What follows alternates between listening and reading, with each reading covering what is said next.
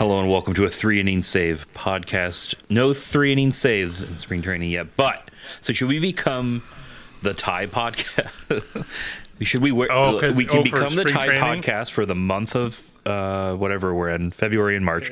Yeah, and we'll wear ties. No one will ever see it. Maybe we can take pictures and put up.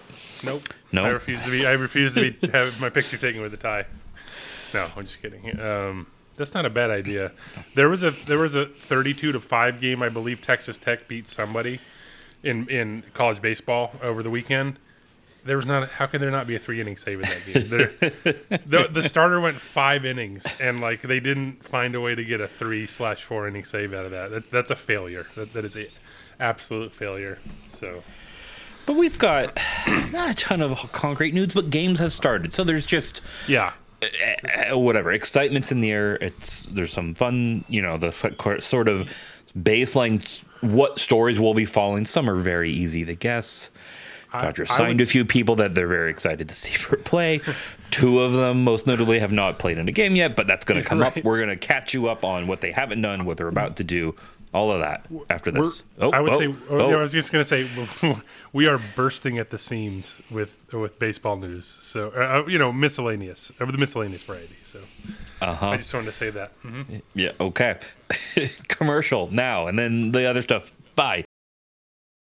This whole uniform fiasco is such a spring training, like it's not quite, who's in the best shape of their life or whatever, but it's just it's baseball. It's real players, having taken pictures, but it's such a silly thing, but I'm glad it's dominating headlines. Yeah. It was just so there's just so many examples of things being a little off, like some of the jerseys, Nike has been partnered with Major League since 2019. Fanatics is the company that distributes what Nike designs. Fanatics, if you do any sort of internet searching whatsoever, you can find people complaining on Twitter, when they open Christmas presents, shipments they get from Fanatics, the stuff that people buy for home. And it's it's a Titans jersey, but it has just one T or a T and an N or something. It just just off. Everything's off. There's been a couple pictures of players. There was a Cubs player where his number is off center on the back of his jersey. This is what the players are wearing. It's not something in the gift shop, right? And that's the thing. Some of the stuff looks like it's in the gift shop. There, someone posted a before and after, last year and this year, of J.P. Crawford, and the Crawford on the back is, readable last year, normal size. Maybe a little. You could even say possibly a little large, but now it's very tiny on the back, and it's just very weird to see. But the main thing is, the just the pants, It got so bad, I guess photo day also. I will say, photo day is a big thing because you get all sorts of poses and everything is sort of pressed out to the world. So other people are noticing more and more. Also, in the last week or so, when everyone's reporting to camp, the Dodgers and Padres were a little bit early. First full squad workouts were in full, the beginning of last week, and people are what the hell is this shirt? What's the deal with my jersey? Why can't we customize our pants? They're getting off the rack stuff rather than tailored. We got some beefy boys in baseball, and it seems unprofessional is probably too strong, but part of it's chintzy, I guess is a better word. It got so bad though that the players union is involved now. The executive director, Tony Clark, chimed in. This is from a piece from Jesse Rogers, ESPN. I've seen the quote. I'm not sure if he spoke to a group of reporters or whatever, but I've seen a similar quote, and especially the one I'll get to at the end. He used this line, at least if he either used it multiple times or it was said in a group setting, but he said, quote, "A lot of the rhetoric is confirmation that the pants are see-through." It's been an ongoing conversation where each day has yielded something new that doesn't seem to make as much sense as you would like it. And then Clark, this is the sentence that will stick with me for a while. quote, universal concern is the pant. First of all, using pant as a singular word is just wonderful. Just absolutely wonderful. And it's just great. So the MLB, like the league office, has been in damage control. I think we mentioned on last week's episode how when they first last week put out that like strategic thing, like, here, look at these new Nike Vapor jerseys. It's 28% more wicking or whatever. And then they had like a bunch of Nike clients and other players like doing videos like, aren't these jerseys great? It's pretty great. Like, and then so sure enough, their sort of strategy now appears to be gaslighting in a way. They're saying, look, the pants have always been see-through. Look at the lighting of Photo Day. And like Mark Feinsand, an MLB.com reporter, now good reporter, but also works for the mothership in this case. And he sort of shared a thing on Twitter. It was a picture of Reds players for the last 10 spring trainings trying to show that, look, these other years have see-through pants too, huh? Like you could sort of see. Like, but it's, I don't know, it's not the same. But the big thing, like, none of those pictures were like basically a very, very clear view of Casey Schmidt's balls, like on the from the Giants. Where he was, it was a rather like innocuous. Look, Alex Pavlovic, I think, was the one who put this on Instagram. Just sort of shared it in a story, and it was just like a posing shot for Photo Day, and he's seated. Casey Schmidt is seated, and he just sort of shared it without like saying, "Hey, look at the balls," right? He didn't do that. He just like shared it as it was, and then everyone's like, "Oh my God, his balls are out," like you're just. And then there was the MLB's like thing about it being like the lighting of Photo Day or whatever. It's ridiculous, but first day of spring, Thursday, the Dodgers and Padres were the only game. It was on ESPN and local TV as well. There was a shot that went around. I don't even know which player it was. It was on the Padres, but someone was fully bent over, and you could see more than the balls through the pants in this case. And that is not that's not a Photo Day lighting thing. So yeah, it's weird, right? So it's just a thing. I'm sure it's one of those things. It's hard to trust like Major League Baseball as an entity, given like how they've like their messaging on the baseballs themselves over the years. I'm not talking about the balls. I'm talking about a different kind of the balls in this case. Basically when the balls were juiced, they're like, look, even though they control, like they own the manufacturing, they control all of that. Like, look, we don't know what happened. It's not new. And then there was reporting that said there were different baseballs used. Like, I need to elongate it there. They're just not. I don't think you could trust what they say on this. So, I would imagine this is something that's going to be fixed to some degree by the time the season starts. So it's just going to be fun to see how they sort of go about doing it and what are the changes that they make, because it has been pretty funny. I'll be honest, like just seeing some of the oddities of the game. But that was also a distraction for a little bit because there weren't games. Now we have a weekend of games so far. We're recording on Sunday. Most teams have played 2 games. The Dodgers have played 4. Not so much to glean yet. Like they've only tied once. I mean, so like they're already a failure of a season right now. They've only tied 1 out of 4 possible games in spring.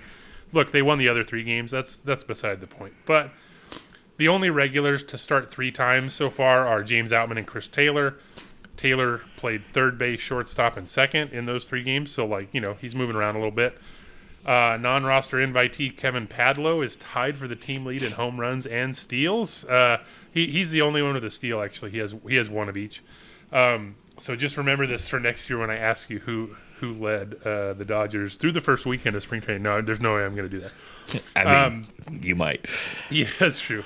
So Shohei Ohtani hasn't played yet, but on Sunday afternoon after their game was over, the Dodgers did announce that Tuesday will be his first game, and that's against the White Sox at Camelback Ranch. Now, it was funny. The Dodgers put it out with a, like on Twitter, and then with a note to like, here's the link to buy tickets.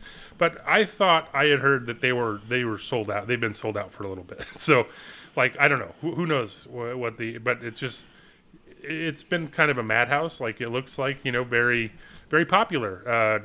Turns out, trying to see the Dodgers and their new guys. Another new guy, which you sort of alluded to at the opening, Yoshinobu Yamamoto. He could debut on Wednesday. As of right now, this is Sunday night. We have Ryan Yarbrough starting Monday when the Dodgers go to play the Rockies. Bobby Miller starting Tuesday. So they usually have like 2 days in advance in the game notes. And then I believe this came up so there's usually Dave Roberts meets like 2 times a day in a scrum with the media, once in the morning and then once usually after the game. This was in the morning scrum. This is from Bill Plunkett of the Orange County Register, quoting Roberts, quote, that's a good possibility. He's talking about Yamamoto starting Wednesday.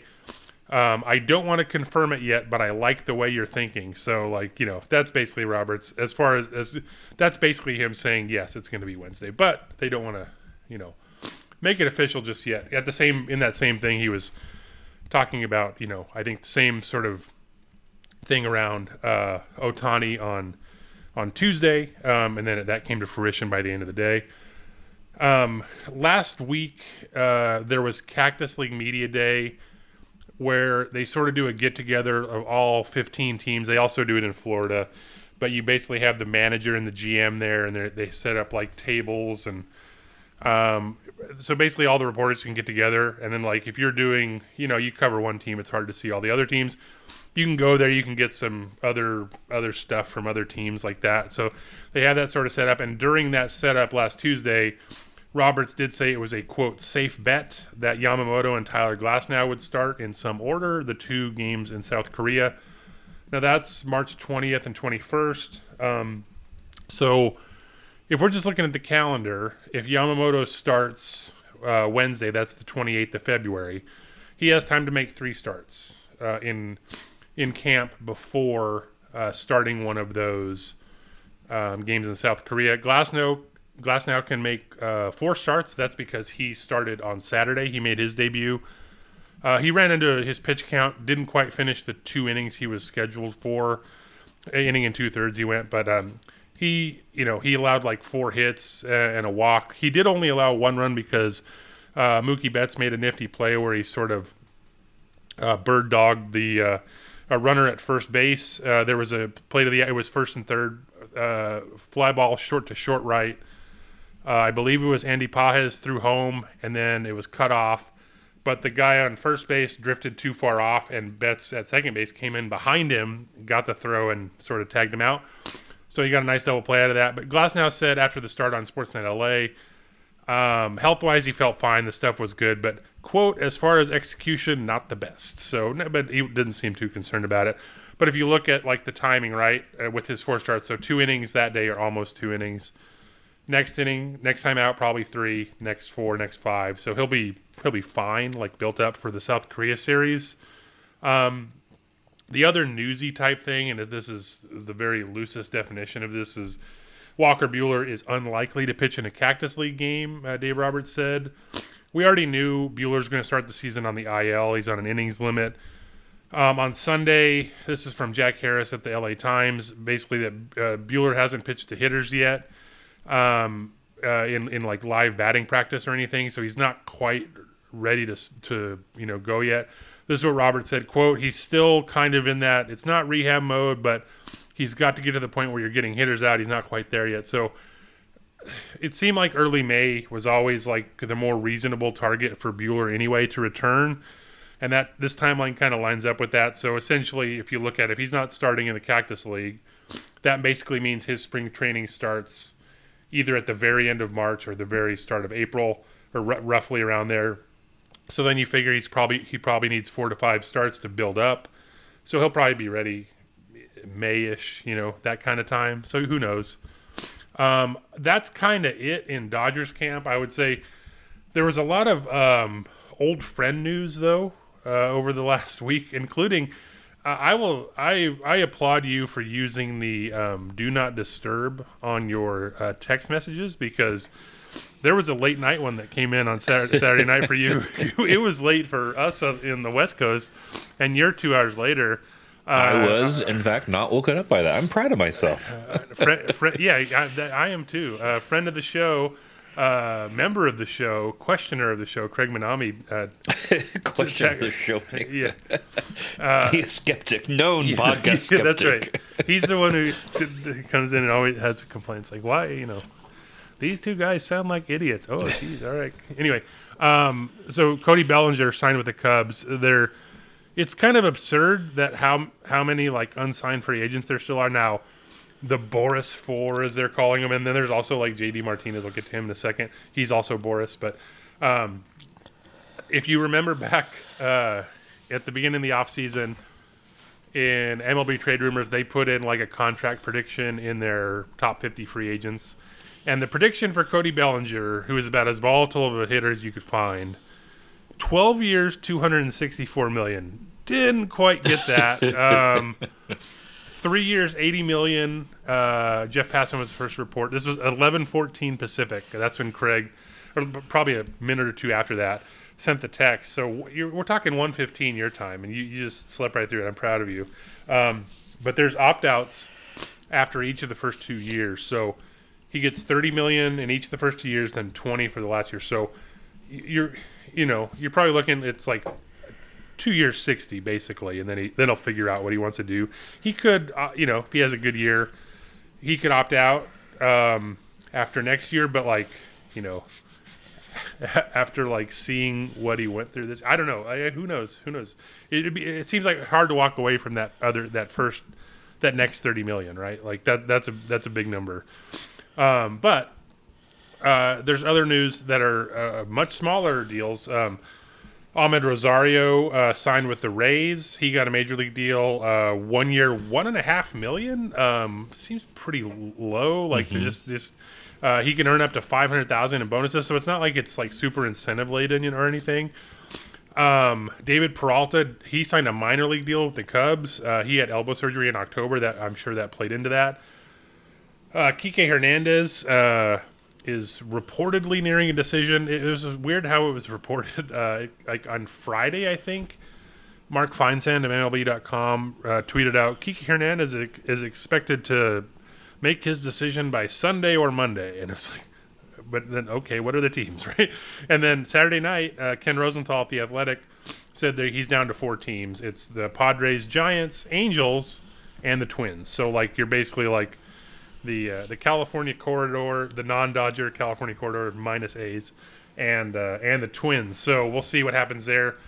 I mentioned JD Martinez is still on the market. It sort of came up this week when the Giants signed Jorge Soler for 3 years and $42 million. Now Soler can play the outfield. Martinez really can't, but it's also a lot of DH there too. The Giants were in on him, reportedly offered him 1 year, $14 million. I saw Feinsand report this. I think Bob Nightingale reported this. And then also, like, Alex Pavlovic of the NBC Sports Bay Area said the Giants, like, balked at the counter. I think Martinez wanted, like, $20 million, or I don't know if that was his actual counter, but Giants were like, no, it's a little too rich. So then they didn't they balked there. So they weren't able to make a deal. But the big news, Hyunjin Ryu, back to the KBO with the Hanwha Eagles. So he's getting around $12.7 million total. It was first reported as a 4-year deal. He's going to be the highest paid player in the league, I believe. But they do have like a I don't know if they call it a salary cap, but it is a salary cap basically. And they're making it an 8-year deal just to get around that, basically. Some old NHL stuff going on. Yeah, exactly. So, because he's 37, so he's not pitching until he's 44, right? Like I wouldn't put it past him, but look, I'm gonna put it past him. It would be funny to see how, I haven't seen what the breakdown is, like if he gets like almost all of it in the first 4 years, and then it's like minuscule for the last 4 or whatever. That's more NHL style, right? The Ilya Kovalchuk or whatever those deals were that got sort of canceled. But speaking of some old friends, Andre Ethier has been in Dodgers camp. He's been working with Miguel Vargas, for instance, playing left field, which is new to him, new to Vargas. Ethier told Dylan Hernandez. So I was like, Andre, he's playing left field? One, not new to Ethier. Two, all right, get him back in there. Ethier did say in the piece by Dylan Hernandez of the LA Times that he said he misses it. And he kind of just wants one more at bat, but he said, so he remembered like getting advice from Sean Green, who was a teammate at the time, or I'm trying to think. There was maybe it was after because I think they traded him by the time Ethier came up, or they got him. So yeah, and then also Eric Caro, same thing, already no longer playing, but sort of they gave him advice or whatever, and this is what he's doing. So this is from Ethier, quote.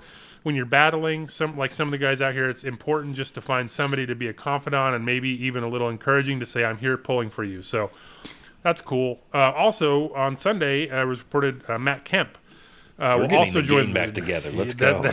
So you're thinking of this, right? Ethier's going to be 42 in April. Kemp is 39 already.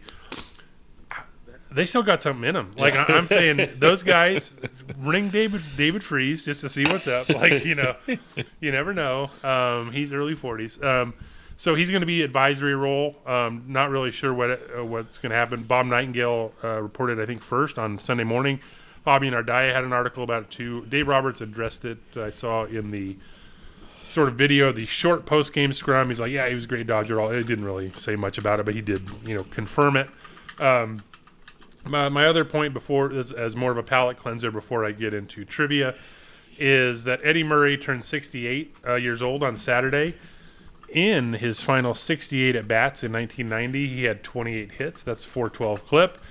Raised his batting average 12 points over the final 3 weeks of the season. He finished at 330, which led the major leagues that year. But he didn't win a batting title because life is unfair. Speaking of unfair, here's a trivia question for you, Jacob Birch. So Shohei Ohtani, when he makes his spring debut this week, he's expected to bat third behind Mookie Betts and Freddie Freeman. We'll find out officially Tuesday. So who holds the Los Angeles Dodgers record for most plate appearances with runners on base in one season? I'll take a stab after this. Who has the most plate appearances with runners on base? Right? Yeah, that's right. I'll give you, before you guess, I will say, just as a setup. So Dodgers number 3 hitters in 2023, they had 396 plate appearances with runners on base. 287 of those were by Will Smith, who was a catcher, and he only started 120 games. That included some DH starts. So this is the sort of baseline you're working with, right? Like Ohtani presumably going to play a lot more. But Ohtani, over the last 3 years with the Angels, now different. He wasn't following Mookie Betts and Freddie Freeman. He averaged over the last 3 years 145 starts and only averaged 273 plate appearances with runners in scoring or runners on base. The last 3 years. So last year, Freddie Freeman was 5th. Mookie Betts was 6th in on base percentage. Ohtani was 2nd, which is funny. So Zips this year projects Freeman and Betts to finish 6th and 7th in the majors in OBP. Steamer has them 5th and 10th.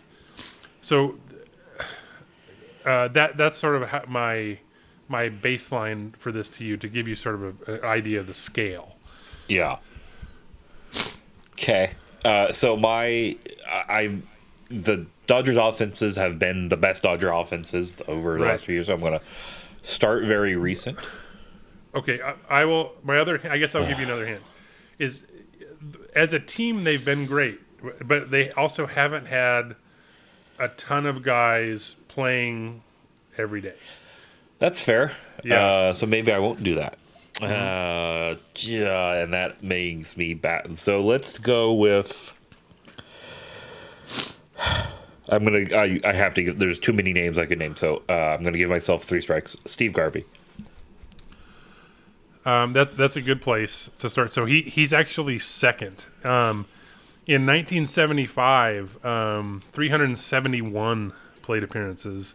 Now, he also shows up on this list 10th, 13th, 19th, 23rd, and 25th, just in the top 25. So he's, that's a good guess because he was an everyday guy in a spot in the order that would be conducive to that. Pedro Guerrero. I like where your head's at. So his most was 336 in 1982. That is tied for 15th. All right, my last guess. Mike Piazza.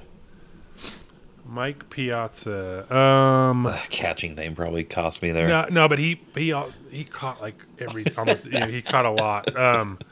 It was pretty wild. Wow, he's not. Also, he wasn't exactly like following, greatness. So, wow, this is terrible. He's tied for 46th, his best season, 1996, 314 times. I will. So before I give you the answer, I will tell you the reason I brought this up because Cody Bellinger is the one I would think of. Played mostly every day in 2019, but that year he batted with. Oh God, I had it here in front of me. I'm just gonna say real quick, if it was Cody Bellinger and you gave me that hint that they haven't had a lot of guys recently, right? I'm just putting you off the scent. That'd be so messed up. So Cody Bellinger, 319 plate appearances with runners on in 2019. That's 39th in LA Dodger history. So the only people in the top 25 since 2000 are okay. So Sean Green is third, 2,000, 353. Matt Kemp in 2011 is 8th, 347. Sean Green again, 2002, 339. Sean Green in 2001, 337. And then Eric Karros in 2000, 336. That's it for 2000s on these. The number one is the Dodgers RBI single season leader, Tommy Davis, who drove in 152 runs in 1962. He batted 374 times with runners on base. So yeah, that's it. My next two guesses would have been Sheffield, who is 69th on the list. Yeah. And Sean Green after that. So and Sean Green is the most prolific recent guy in the top. Yeah, and I don't. Tommy Davis was probably not going to be a guess. So right. Now I might have gotten to the point where I said a Davis because that covers a lot of ground. Yeah, and like Willie Davis hit. No, they called him free dog. He didn't. Well, so like Maury was leading off, so he was either second or third, right? Well, Willie Davis is 12th on this list, right? And so Eddie Murray is 5th, tied with Wes Parker. But yeah, so just as a note, but like the top two is ridiculous enough. This is if Ohtani's third, but the top three. So like it's going to be still like probably Will Smith fourth, or at times maybe Teoscar Hernandez or whatever. That spot also is going to be like ridiculous because you're basically following like three guys who just are all getting on base a lot if they're not driving in their own runs. But like, so one of my favorite individual seasons ever, non-Dodger related. So Joe Carter drove in 100 runs 10 times in a 12-year span.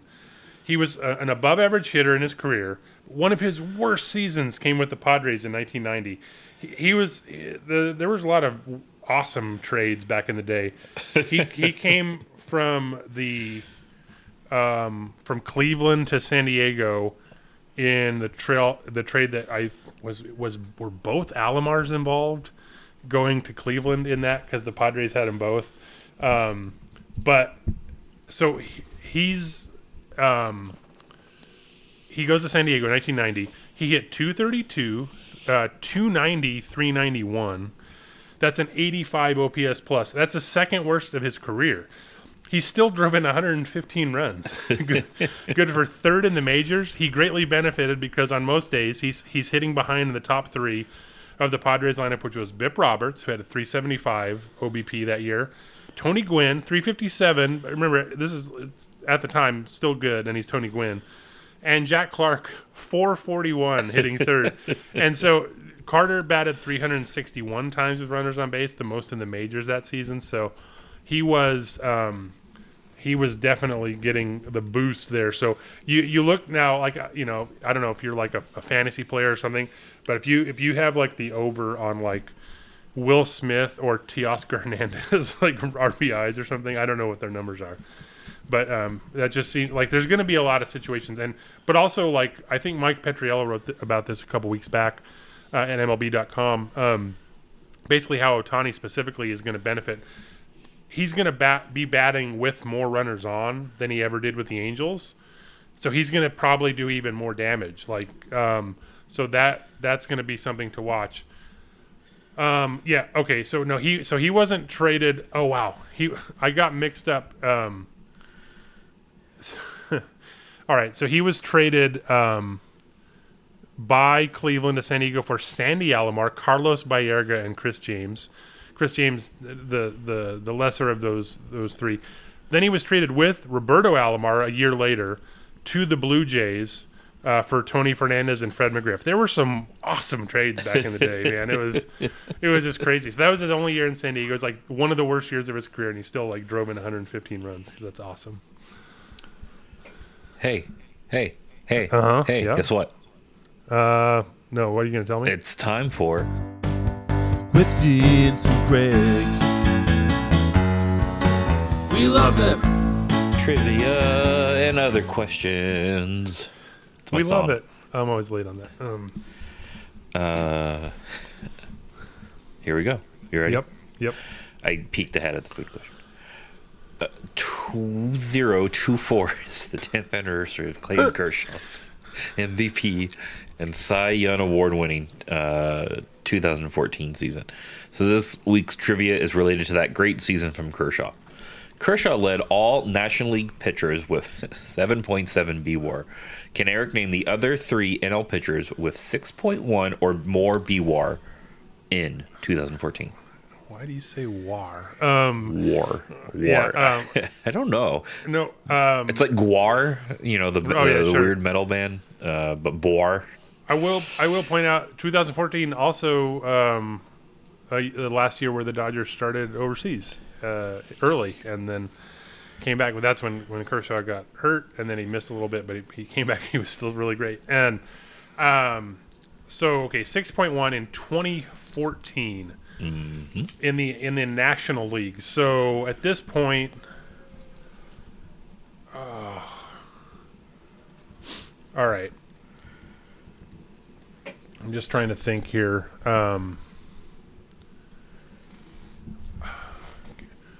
Let's go with Adam Wainwright. Adam Wainwright had 6.1 on the dot. Okay, now I'm just trying to think of the timing of this. So they were gone. Yeah, 2014. Okay, so this is the middle of the Giants titles. Lincecum's already post-saying. So, okay. Madison Bumgarner? Madison Bumgarner only did a 3.7 that year. Yeah, but he was like at least 3 in the playoffs. No, I'm just kidding. Wait, what about Matt Cain? No. Not even on my long short list. I'm just I'm having a hard time like piecing together the rest of the league at that point, you know? Because like 2012 was like the R.A. Dickey one-off. Kershaw barely beat like Roy Halladay in 2011. But then, like, is Roy Halladay still really good in 2014? Like, I don't know. I thought that was like... I'll just say Roy Halladay just to end it, because I don't know. Nope. Yeah. There is an old friend on here, sort of, kind of. Nope. Okay.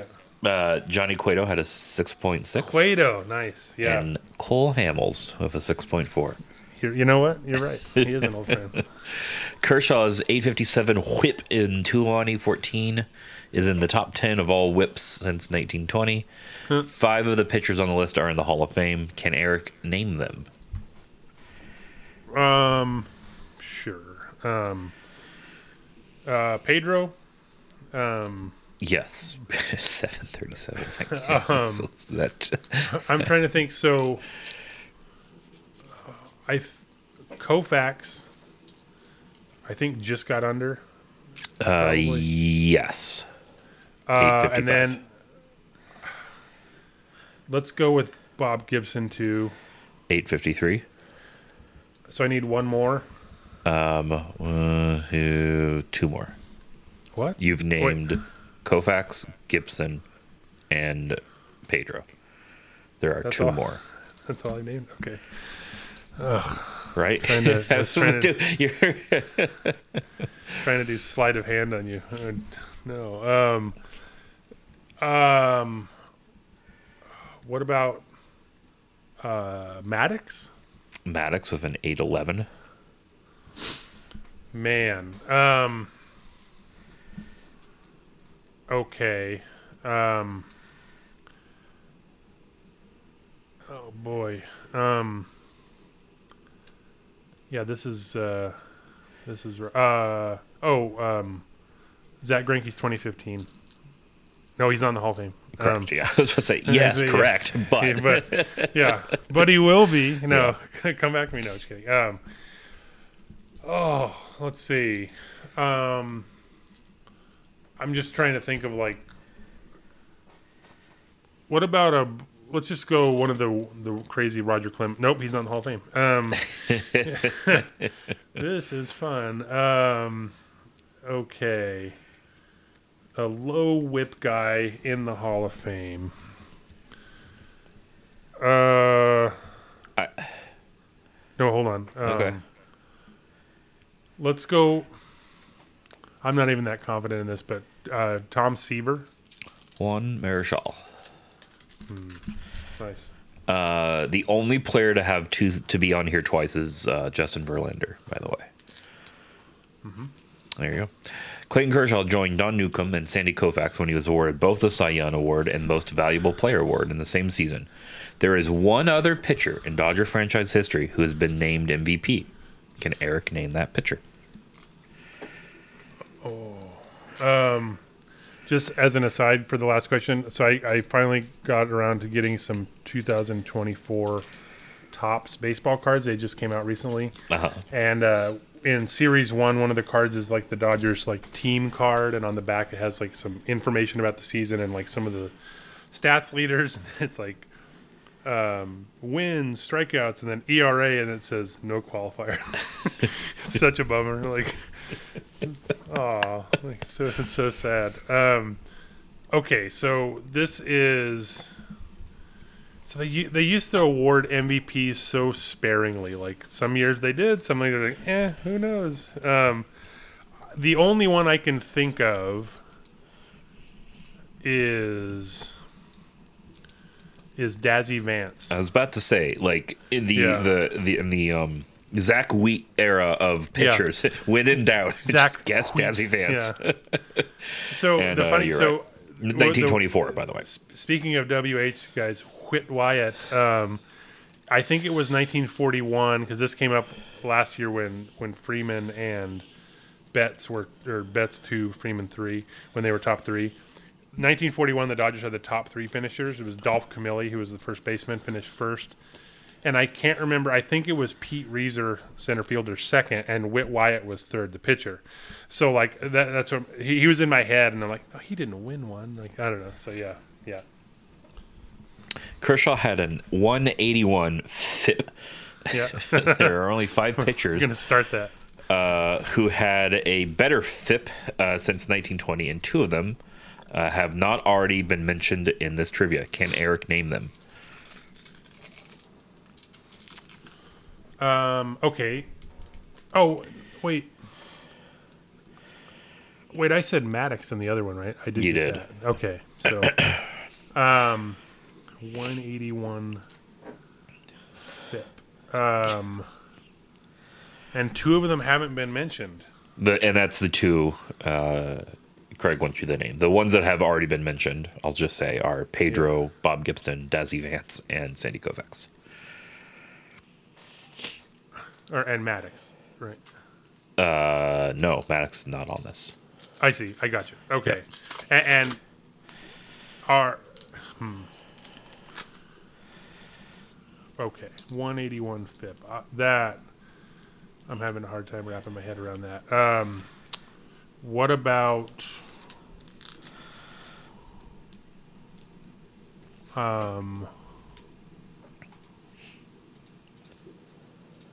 So, like, even the other ones I mentioned... Okay.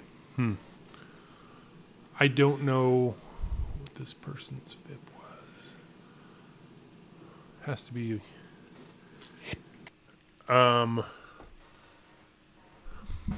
No. Okay, this is since 1920. Is it Bob Feller? Nope. There's two names. Reminder. And I'll give you years if you need. Right. It's not just Bob Feller twice. So, okay. I'm having a hard... What about... I don't even have that... Dwight Gooden. Dwight Gooden is one of them in 1984, actually. 84? Wow. That's his rookie year. Oh, because I think he struck out like... I want to say 292. Is that right? If that's right, I'm taking the headphones off. I'm checking real quick. I'm scrolling down the awards. 276. Get out. You're stuck with me. All right, good. That's right. I want to finish the podcast. Can you give me the year on the other one? 2021. What? Okay, so no. That's Corbin Burns. Correct. Yeah. I was yeah, good. I like that. Kershaw had a 181. Wait, I already read that. That's it. Sorry, I was about to give you the same question. I bet. I got this. How well will you do? Yeah. You did good. Yeah. I might have to encourage. I like the there's only one answer. I like making sure there's one or two of them in there. Yeah. And especially if the answer's Zach Weeder designated. That's obviously.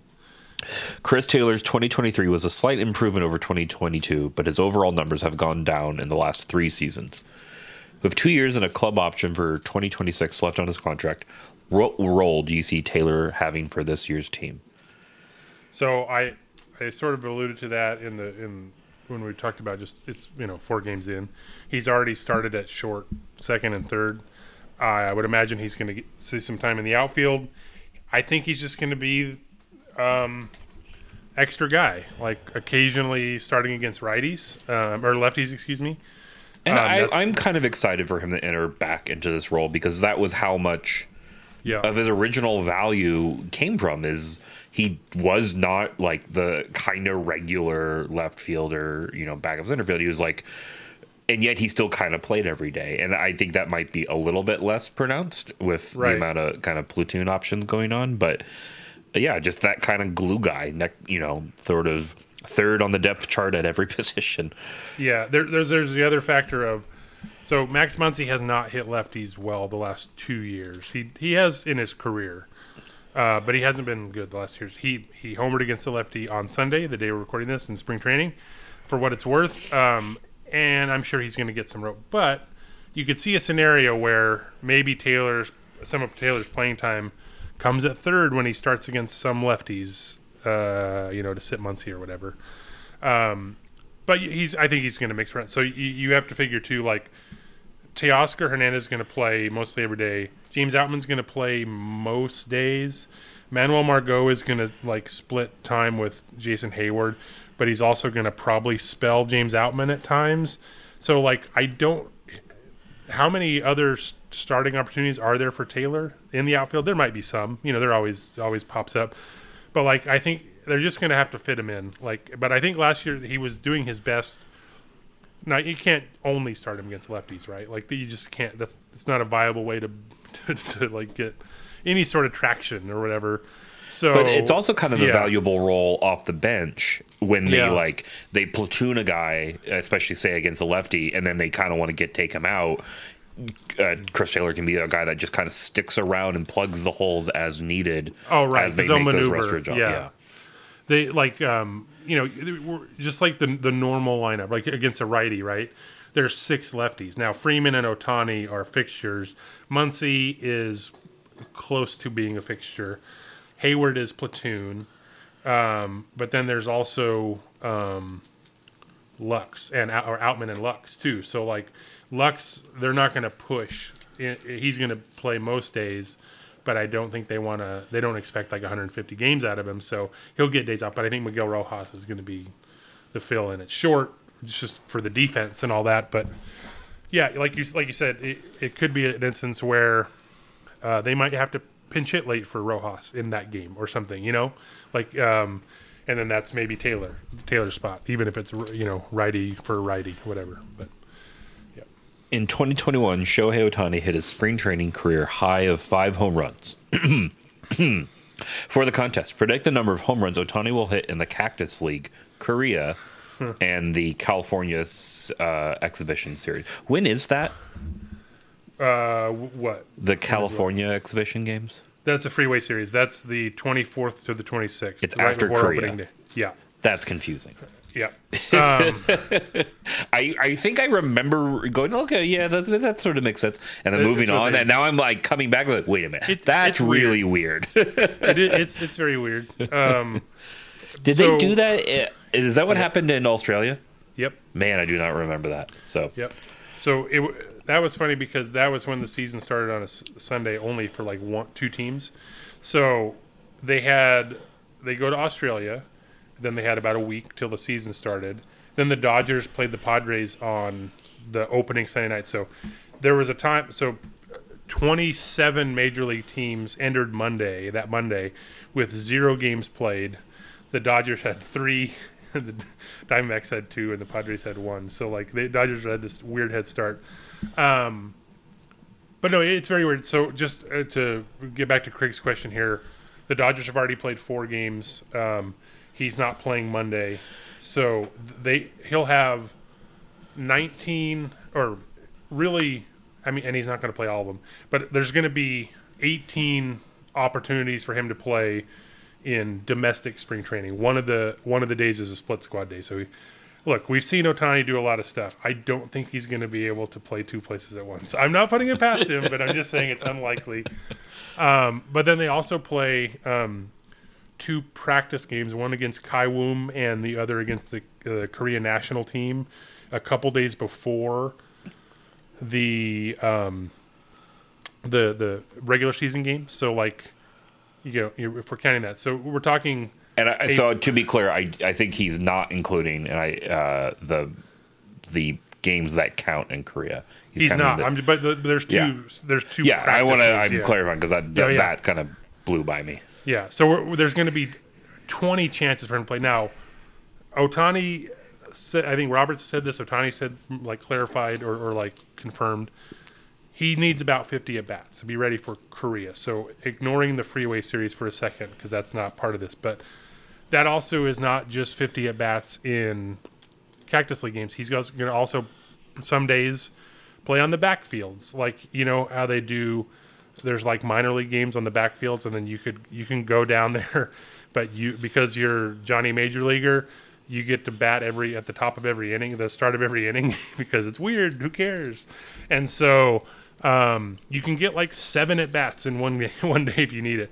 So I don't necessarily think he's going to play a ton of Cactus League games. You got to figure he'll probably play both. I would imagine he'll play both of the practice games in Korea because those are more showcasey type things, right? Like, Right. So for guessing the home runs, I'll just say 4. That's what I was gonna say. All right, you want me to do a different one? You want no, 4? No. Okay. I'll be the hater for once. I'll say 3. Remember, this also counts the freeway series. So 3. There you go. All right, so I say 4. You say 3. Okay. Rusdar Gratterall is a unique pitcher. Last year, he combined for a 1.20 ERA with 6.4 strikeouts per 9. Since 1995, only 4 other pitchers had seasons comparable with a minimum of 50 innings pitched with those stats. Do you think Gratterall can continue to be successful with his strikeout rate trending down? So I just want to point out the table that Craig sent. So Gratterall had a 3.63 ERA plus, which is ridiculous. But the other pitchers on this list, if you want to get really downs on Gratterall, the other names here are Brad Ziegler, Clay Meredith, Shigetoshi Hasegawa, and Scott Downs are the sort of seasons that Craig has identified since '95. Low strikeouts, high, super low ERA. I am not super worried about Gratterall strikeout rate. It is a thing. Like, it's a low strikeout rate. It's like it was under 20% last year.